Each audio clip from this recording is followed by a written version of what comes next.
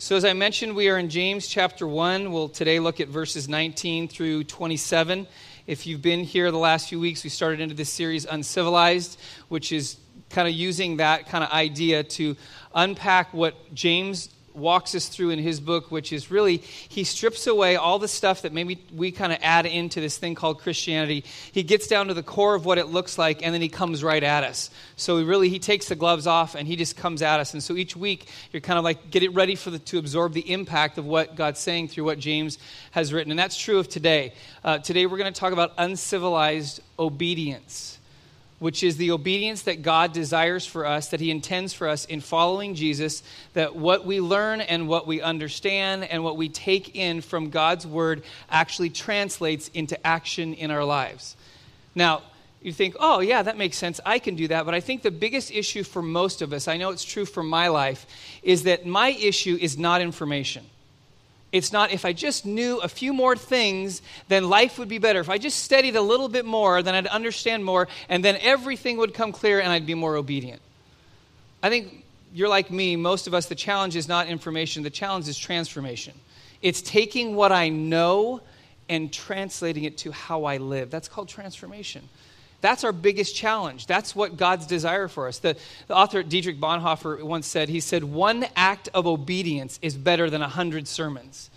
And as a pastor, I agree wholeheartedly. We can get tons of information infused into us, but if it never translates into the actual action that God's desired from what he's inspired from his word, then we might as well not even studied or understood or heard or listened to it. Why? Because it didn't mean anything in our lives. And so this morning we're going to talk about what that translation looks like when it goes from just this knowledge and this information, this understanding, to actually living it out in our lives. So if you have your Bibles, let me start in verse 19 of James 1. James says this. He says, "My dear brothers and sisters, take note of this. Everyone should be quick to listen, slow to speak, and slow to become angry, because human anger does not produce the righteousness that God desires. Therefore, get rid of all moral filth and the evil that is so prevalent, and humbly accept the word planted in you, which can save you. Do not merely listen to the word and so deceive yourselves. Do what it says. Anyone who listens to the word but does not do what it says is like someone who looks at his face in a mirror, and after looking at himself goes away and immediately forgets what he looks like. But whoever looks intently into the perfect law that gives freedom and continues in it, not forgetting what they have heard, but doing it, they will be blessed in what they do. Those who consider themselves religious and yet do not keep a tight rein on their tongues deceive themselves, and their religion is worthless. Religion that God our Father accepts as pure and faultless is this: to look after orphans and widows in their distress, and to keep oneself from being polluted by the world." So if you're here last week, we're reading through these passages, and there's just like a ton that James just kind of lays there and says, okay, here it is.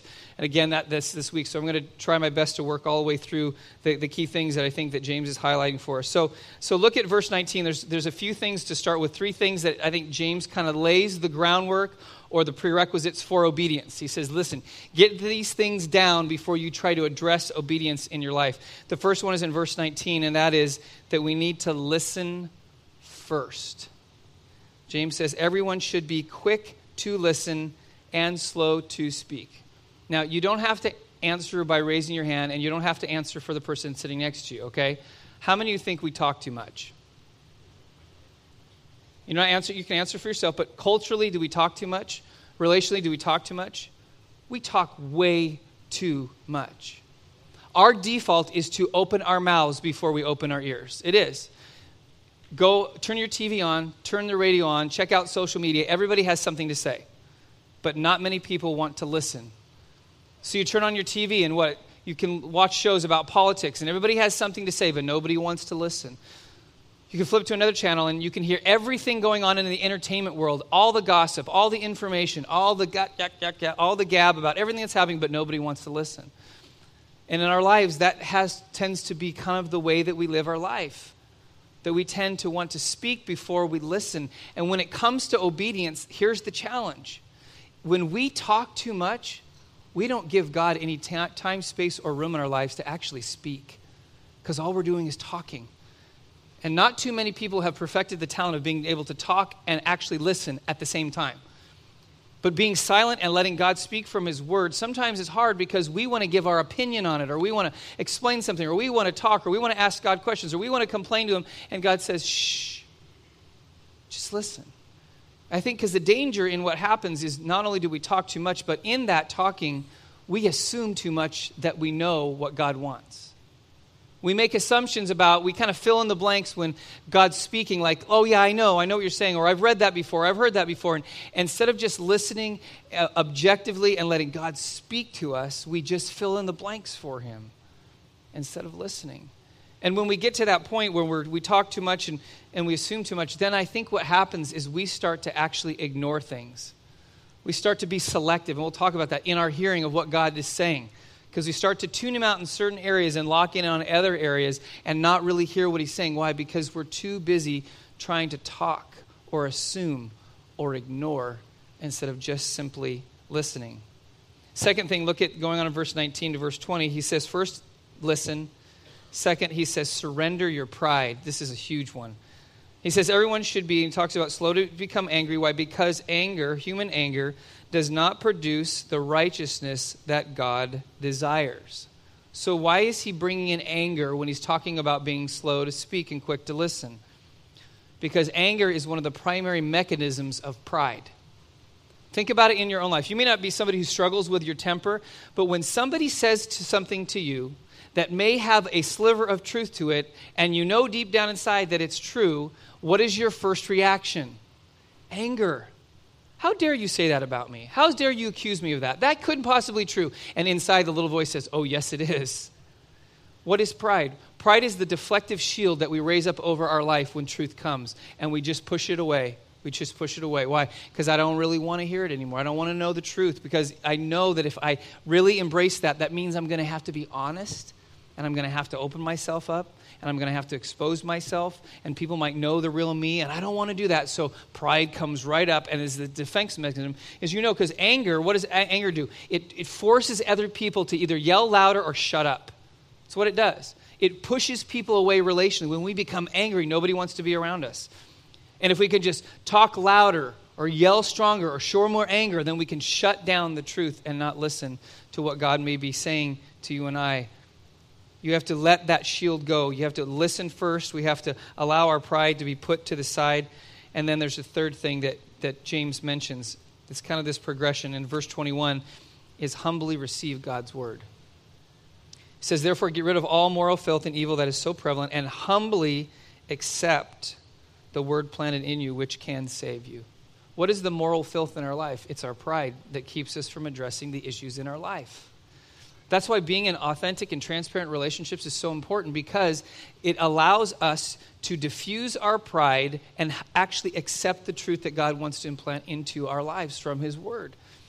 And when that becomes true in our lives, then that's when obedience begins to happen in our life. Why? Because we're no longer deflecting the truth that's coming at us. We're embracing it in such a way that now it's translating into action in our lives.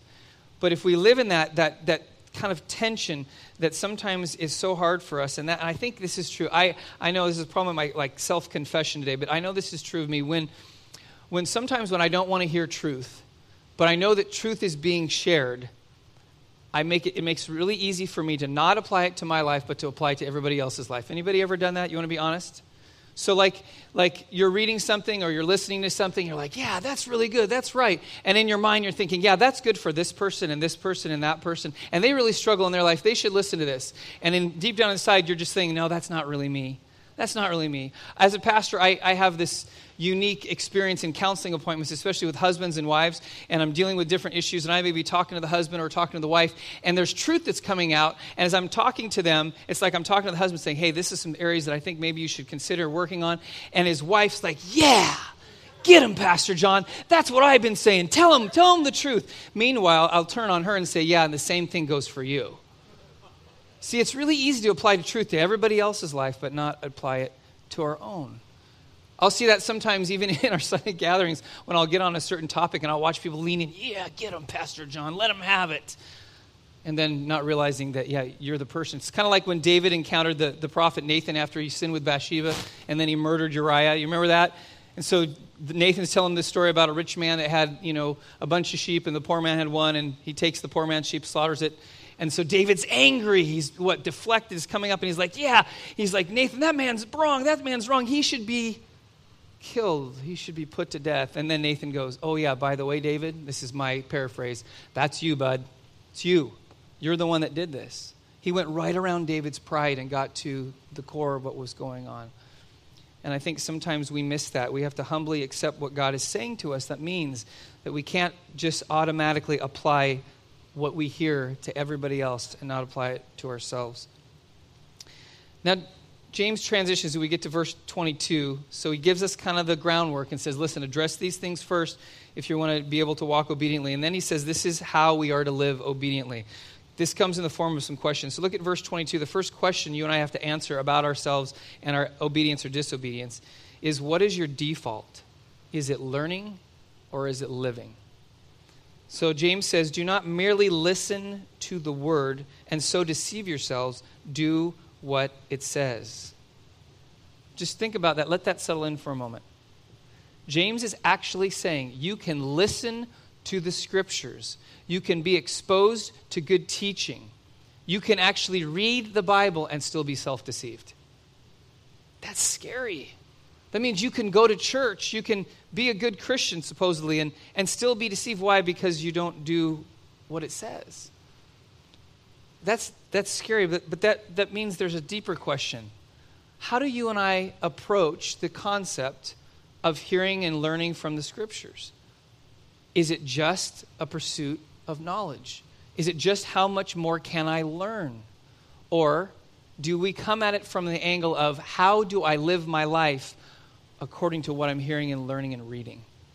See, the challenge is if we come to the scriptures only to learn, most likely we'll never get to living.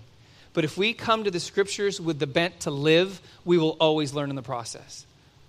That's the danger of becoming focused on knowledge. That's the danger, in fact, of being overdone with Bible studies and podcasts and information. There's no outflow. And that's why James gives us this warning and says you can actually deceive yourself because you have so much knowledge. What if we took how we treat the Bible and how we sometimes selectively read through it or listen to it and not apply it all? What if we took that to instruction manuals? So, for example, not too long ago, Jordan got a new basketball hoop, so we pulled out, out of the box all the million pieces, and then the first thing I'm looking for is where's the instructions, right? I want to figure out how to put this together. And so as I start reading, what if I read the manual like we read the Bible? As I read through it, I thought, I don't really like that part. It doesn't really apply. Yeah, where they said, oh yeah, you need to put this screw here or this bolt there, or you need to fill up the base with water or with sand. That's too much work. I don't think I want to do that. What if I left a few steps out? What do you think the outcome would look like? The basketball hoop wouldn't stand up for it wouldn't work. Why? Because I was selective in the way I went through it. And you have to think when somebody, most likely, when they've given instruction, they've actually had the pieces in front of them. They've actually assembled it. So they said, this is step 1, step 2, step 3. Anybody ever actually read through instructions and realized this person did not have this in front of them when they were trying to assemble this? And you know that? Because something's missing here. I think sometimes we intentionally allow things to be missing. No, we wouldn't do that when we have an instruction manual, but sometimes we'll do that when it comes to the scripture because it doesn't really apply here. But it does apply. It does apply to our lives. Second thing James says about how we live obediently is to ask this question, are you prepared to see reality? Verses 23 and 24, James says, anyone who listens to the word but does not do what it says is like someone who looks at his face in a mirror and after looking at himself goes away and immediately forgets what he looks like. Is that the most ridiculous illustration ever? Anybody look at a mirror this morning? Have you forgotten what you look like this morning? Most of us have an idea, right? We've seen that face before somewhere. It's kind of familiar. We remember. But James is going to the extreme of saying, looking into the scriptures is like if you look in a mirror and you see what you see, and then moments, literally moments as you walk away, you forget in that moment, which that can happen all the time in our life. You have a devotional life, you have time with the Lord, you come on a Sunday morning, you get teaching, you listen to something, you read the Bible, whatever it is, and the moment after you walk away from that, what do? You forget what you've just seen. See, the Bible has this amazing ability as we read it and expose ourselves to it, it actually reads us and exposes us. That's what a mirror does. We stare at a mirror to see what's there, to see if we're okay, to see if our hair is in the right place, to see if, make sure everything's the way it's supposed to be. We stare in a mirror and do that. The same thing is true spiritually. We stare into the Scriptures, not so that we can gain all this knowledge, but so the Scriptures can read back into our lives and say, hey, this is the thing that needs to be addressed. See, when we forget, we set ourselves up for making huge mistakes in life. I have a friend who, he told me this story about when the first date that he and his eventual wife went on. And they didn't know they were going to get married, but they were attracted to each other. They both thought that they looked good and said, hey, let me ask you on a date. So he asked her out. She said yes. So they're excited for their first date. And so he was really excited to go out with her. And so he was getting ready. He had picked out all the clothes he thought looked really good. And he took a shower and shaved. And he's got his hair just right and everything. And so he gets in the car. He drives over to her house. He knocks on the front door. And she opens the door. And he was telling me a story. He goes, she looked gorgeous. She was beautiful. And he goes, I'm looking at her, and I greeted her. I got a big smile on her face. And then she's looking at me, and she's kind of like, not really smiling, but kind of said hi, and just kind of staring at me, kind of strange. And he said, I'm standing there on her front porch, and I can't figure out what's going on. And she's just staring at me. And so he's like, I'm looking like at my clothes. Is there something wrong with me? I don't know what. And she's just kind of staring at me. And then all of a sudden, she looks at him, and she's like, there's something on your chin. And then it all came back to him. He realized in the process of shaving, in his hurried, excited preparation, he had cut himself, and he got a big wad of tissue, and he stuck it on his chin, and he looked in the mirror, and he said to himself, I have to remember that's there and take that off before I leave. And then he walked away from the mirror, and he forgot it was on there. First date, he comes up and says, hey, don't I look good with the bloody tissue hanging from my face? What did he do? Moments after he left the mirror, he forgot what was on his face. That's what James is talking about. Moments after we walk away with an encounter of the Scriptures, we forget what God has said to us. We forget what's been reflected back into our lives.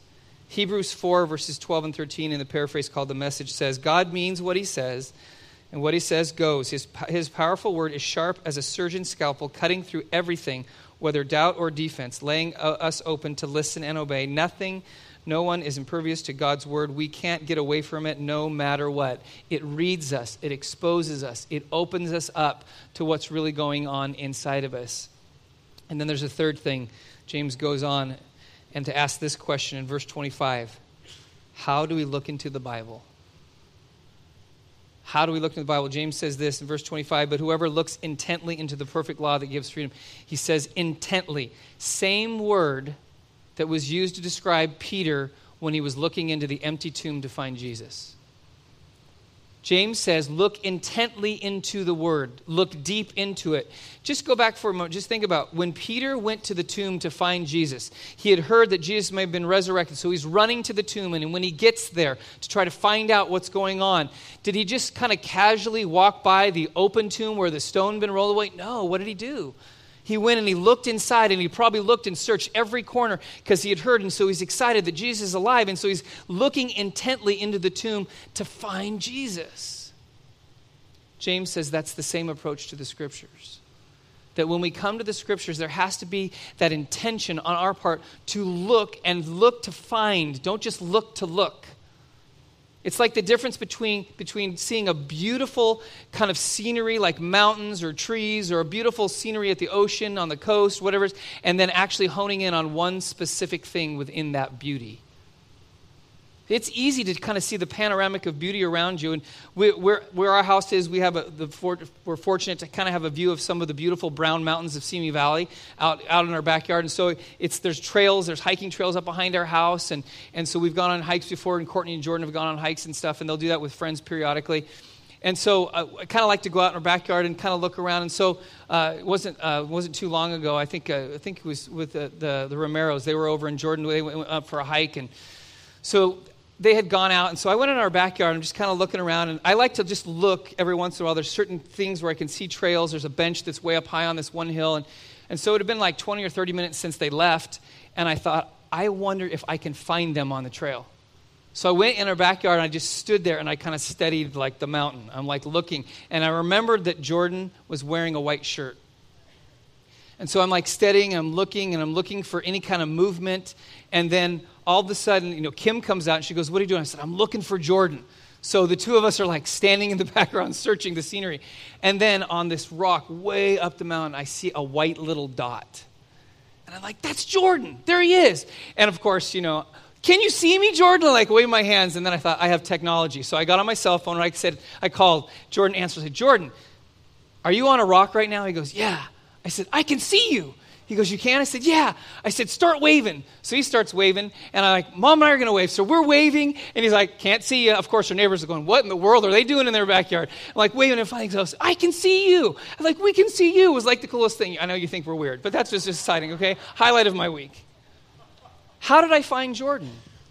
Because I took a step back and thought, wow, look at the beautiful brown mountains around my house.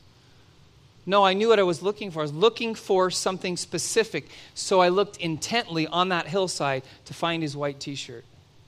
When you and I come to the scriptures, when we hear a message, when we listen to the Bible, there has to be that leaning in where I'm looking because God is going to speak to me. God is going to say something. So I need, with anticipation, to look intently into what he's saying to me so I can respond. Otherwise, we'll just miss it. We'll get the wealth and the beauty of information, but it'll never translate into our lives, and we'll never experience that transformation. Two more things about how we live obediently. The fourth question to ask from what James says, it goes on in verse 25, is also, how do you view the Bible?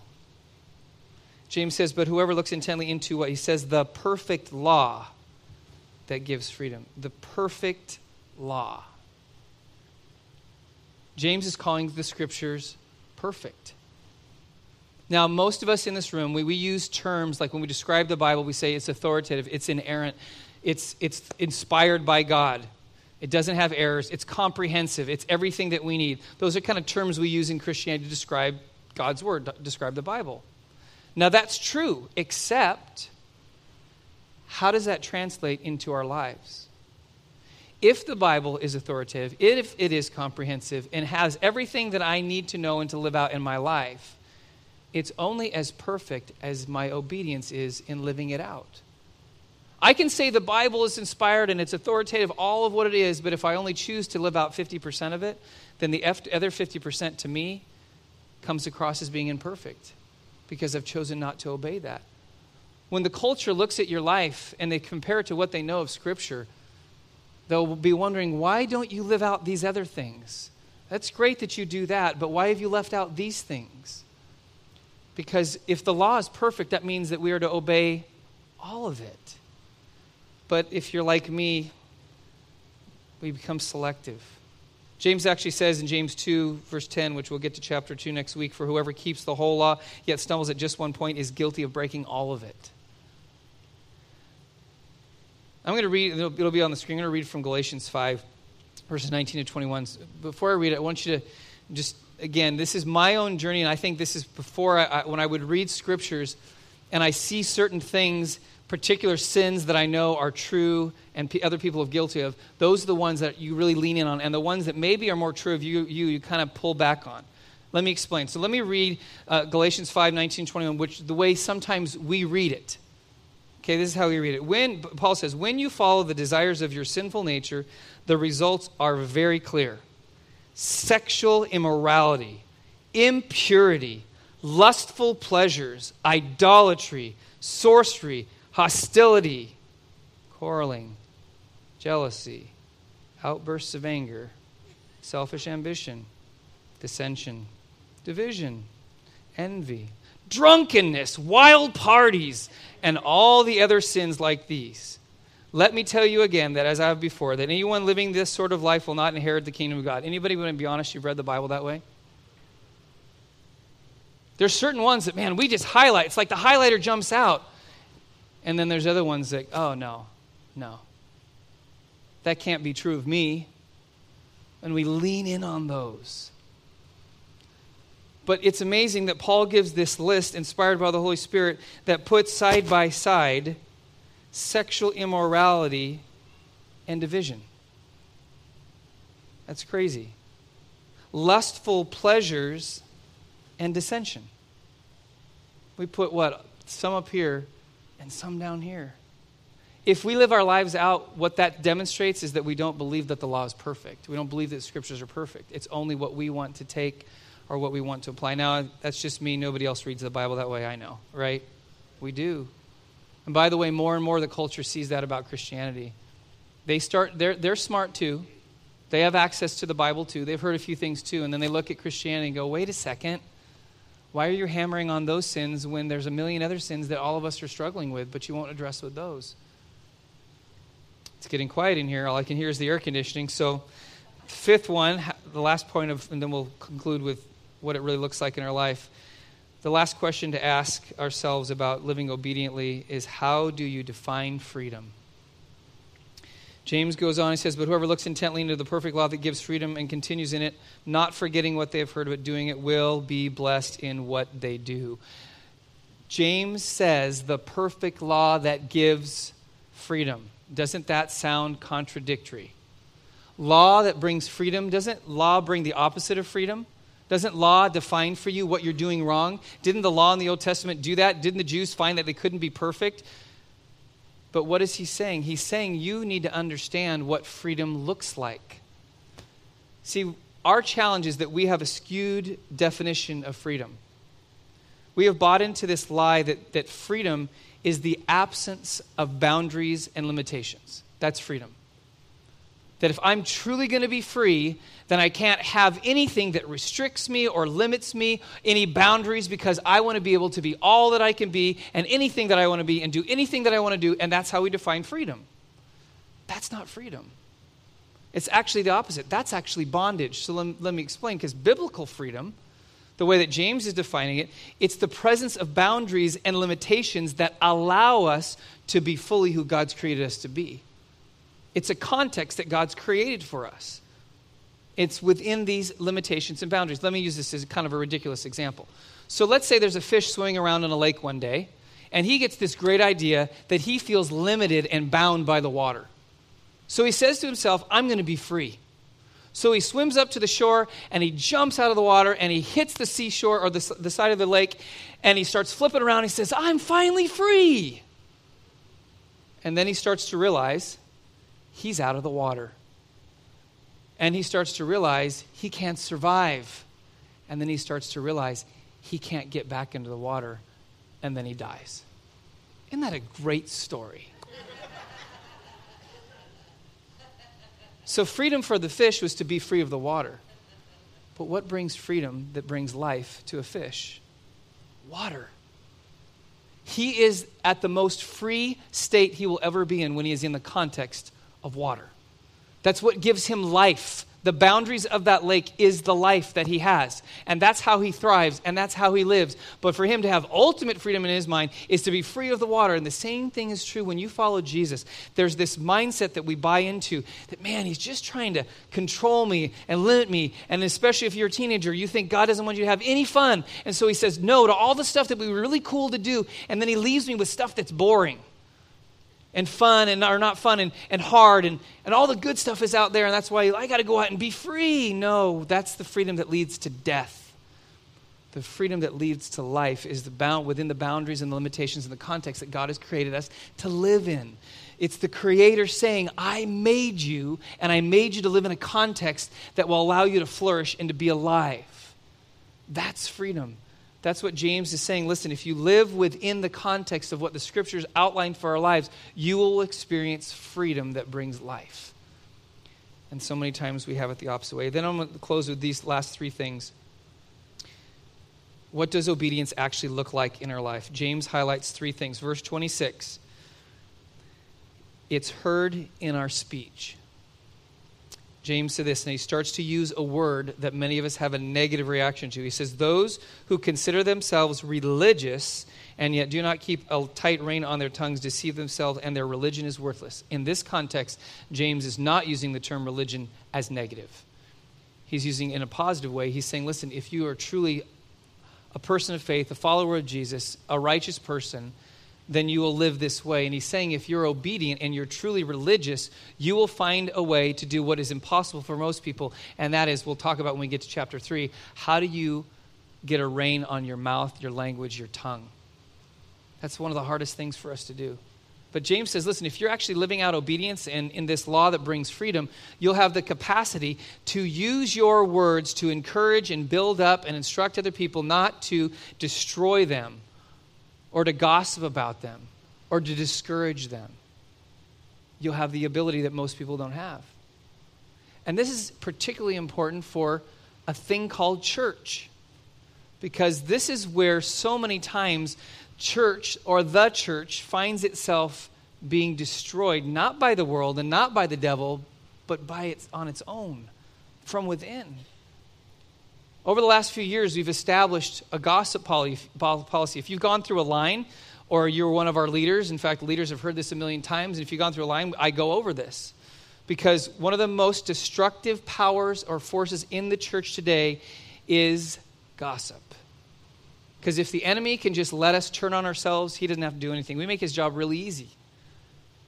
But our gossip policy as a church family, to make sure that we get rid of gossip, we starve it, we kill it, is that if somebody comes to you and they said, hey, and they start to tell you, and you know from what they're saying that they have an offense towards somebody else. Somebody said something mean to them, somebody did something wrong to them, and they're offended. So they come to you. And you can tell it's something there. They may come under the spiritual guise of, I need you to pray with me. Careful. That one sometimes is code word. I'm going to gossip, but I want to spiritualize my gossip, so let's pray. So if someone comes to you, the first time you can do it, but guarantee by the second time they come to you, and you can confirm they have a true offense with that person, then you are to say to them, I think that you're offended and hurt by that person. And I'm going to encourage you. I'm going to give you 1 week. Within this week, you need to go to that person and you need to work towards reconciliation with them. And at the end of the week, I'm going to check back with you. And if you haven't, I will go to them for you. And I will tell them that you have an offense with them so that we can bring you together and you can work towards reconciliation. Now, I already know people are like, what? That's crazy. No, that's biblical. That's exactly what Jesus tells us to do when he says, if you come to the altar to offer your gift and you know there's something not right with your brother or sister, don't offer your gift to me. He says, go first and be reconciled and then come back and offer your gift. If we live that out, guess what happens to gossip? It's starved and it dies. Because not only do you realize that I can't do that, but what happens is people who have a tendency to gossip realize they have no one to gossip to. Because man, I can't go to that person. They're going to tell on me. I can't go to them. They're not going to listen to me because they're going to push me to go make it right. I have no one to talk to. Guess what happens? You don't get to talk. You don't get to gossip. And it dies. But what you do get is you get a face-to-face conversation that somebody who's offended you has to deal with their offense towards you, and you have to deal with your unforgiveness towards them, which is exactly the thing that Jesus wants us to do. James says if you get this obedience thing, you are a religious person who knows how to control their tongue in such a way that you're not destructive towards people, but you actually encourage them. Second thing of what obedience looks like, not only has to do with our words, but in verse 27, James says it's demonstrated in our actions. He says, religion that God our Father accepts as pure, and this is in verse 27, and faultless, is this, to look after orphans and widows in their distress. This is a relatively popular verse.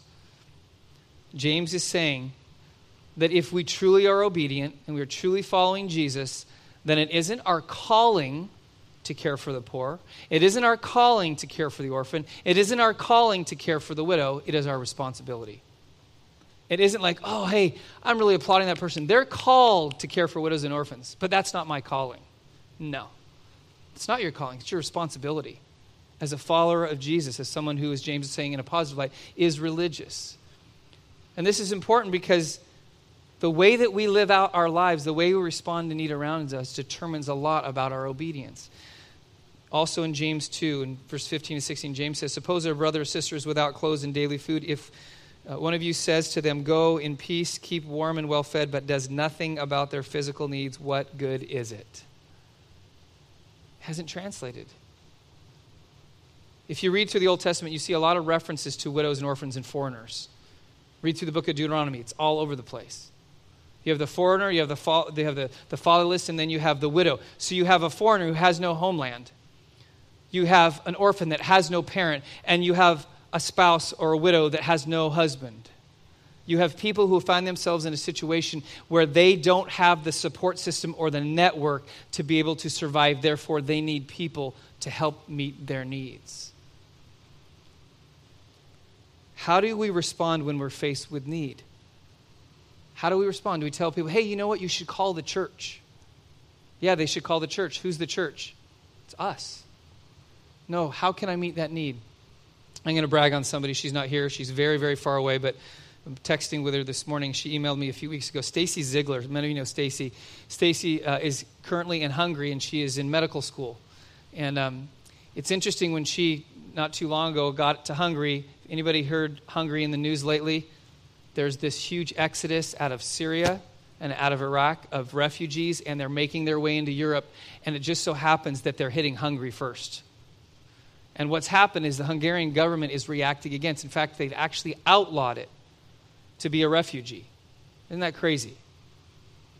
And so you can't be like this foreigner coming in. So what's happening is they're stopping them at the train stations. When they come in on trains, these are Syrian families who have nothing except what they have on their backs. And they come into the train station and they want to get into other countries in Europe, but they're stopping them. They won't let them enter Hungary. They won't let them go to any other country, so they're stuck in these train stations. So Stacy emails Kim and I a couple weeks ago. She said, you won't believe, and of course I know what's going on. I've been watching the news. And she said, we're right in the middle of this. She said, the government won't do anything to help them. And so she said, a bunch of us who don't even really know each other, we started actually connecting, saying somebody's got to do something. And she goes, now there's about 30 of us that are going with our own money and buying supplies and walking into the train stations and trying to help the refugees. And so I emailed her back. I said, is there a church nearby that you can tap into as an avenue for people to give resource to so that you can help to meet the needs of the refugees? And she said she has. And she said, in fact, in texting this morning, she said it's amazing. She goes, even some of the people in Hungary, because their government said it's illegal to be a refugee, they will literally walk past the refugees and turn the other way. They won't help them because they don't want to get in trouble with the government.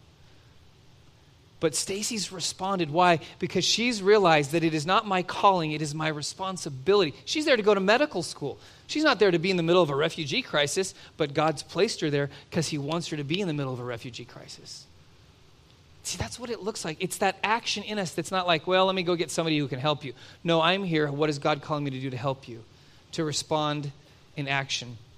And then finally, the last part of verse 27 at the end of this passage, the last thing that obedience looks like in our life is it is verified by our purity.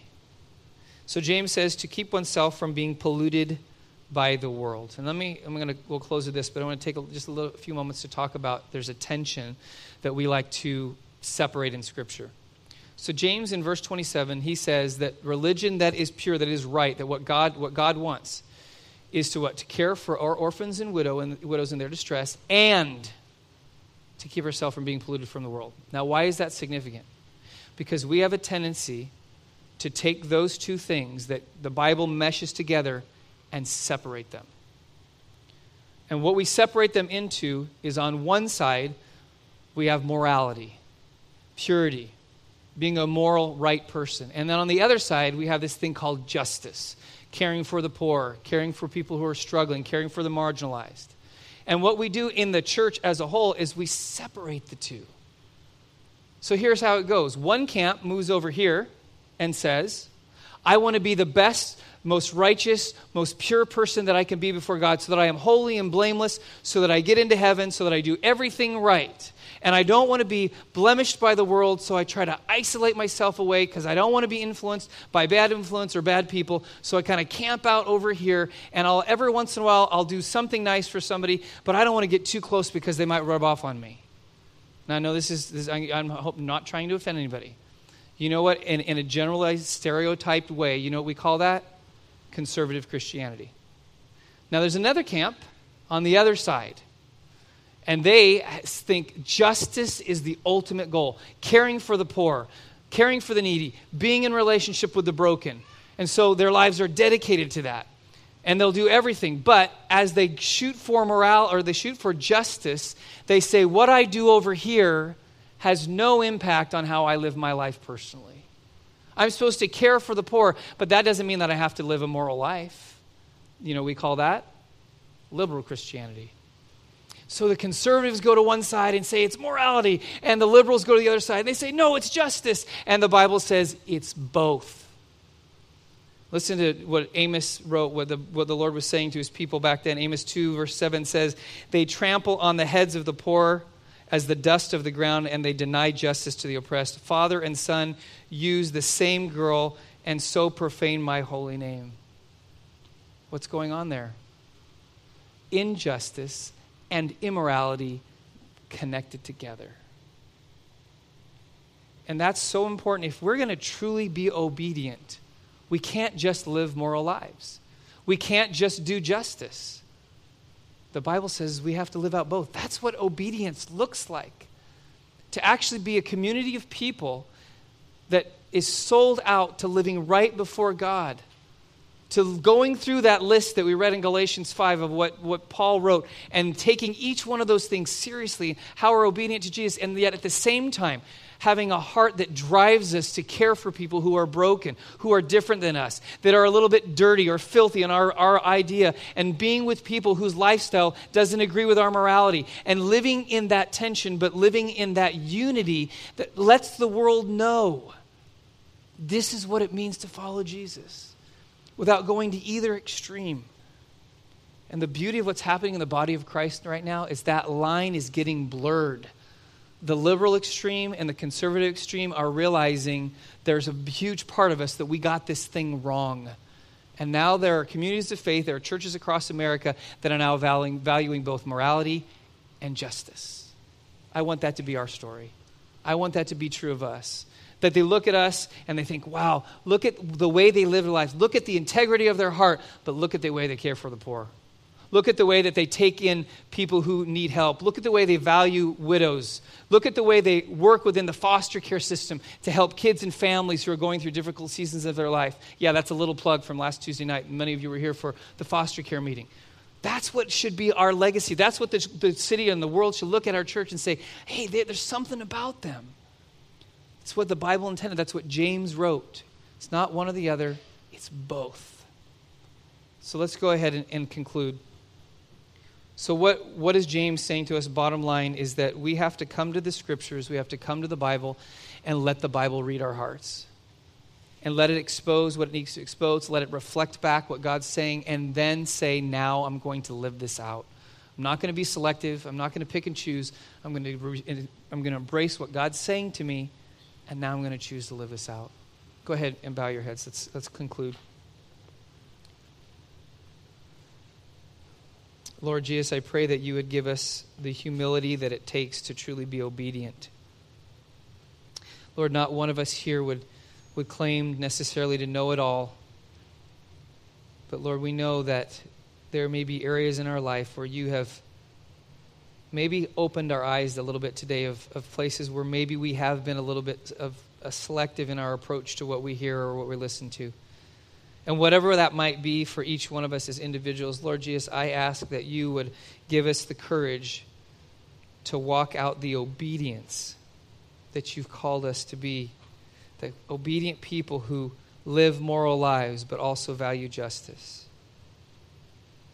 Who abstain from sexual immorality but also don't gossip. That we would be the kind of people that take in your perfect law and truly live it out in such a way that all of it is comprehensive for our lives. Lord, this is not easy, but that's why we're so grateful. You give us the power and the presence of your Holy Spirit to live out the life that you've called us to live. So, Lord, as we journey through this series together, as we each week absorb what you are saying through James, that it would translate immediately into our lives, lives of obedience, lives that are different, lives that truly point people to you and demonstrate who you are in their lives. In your name, amen.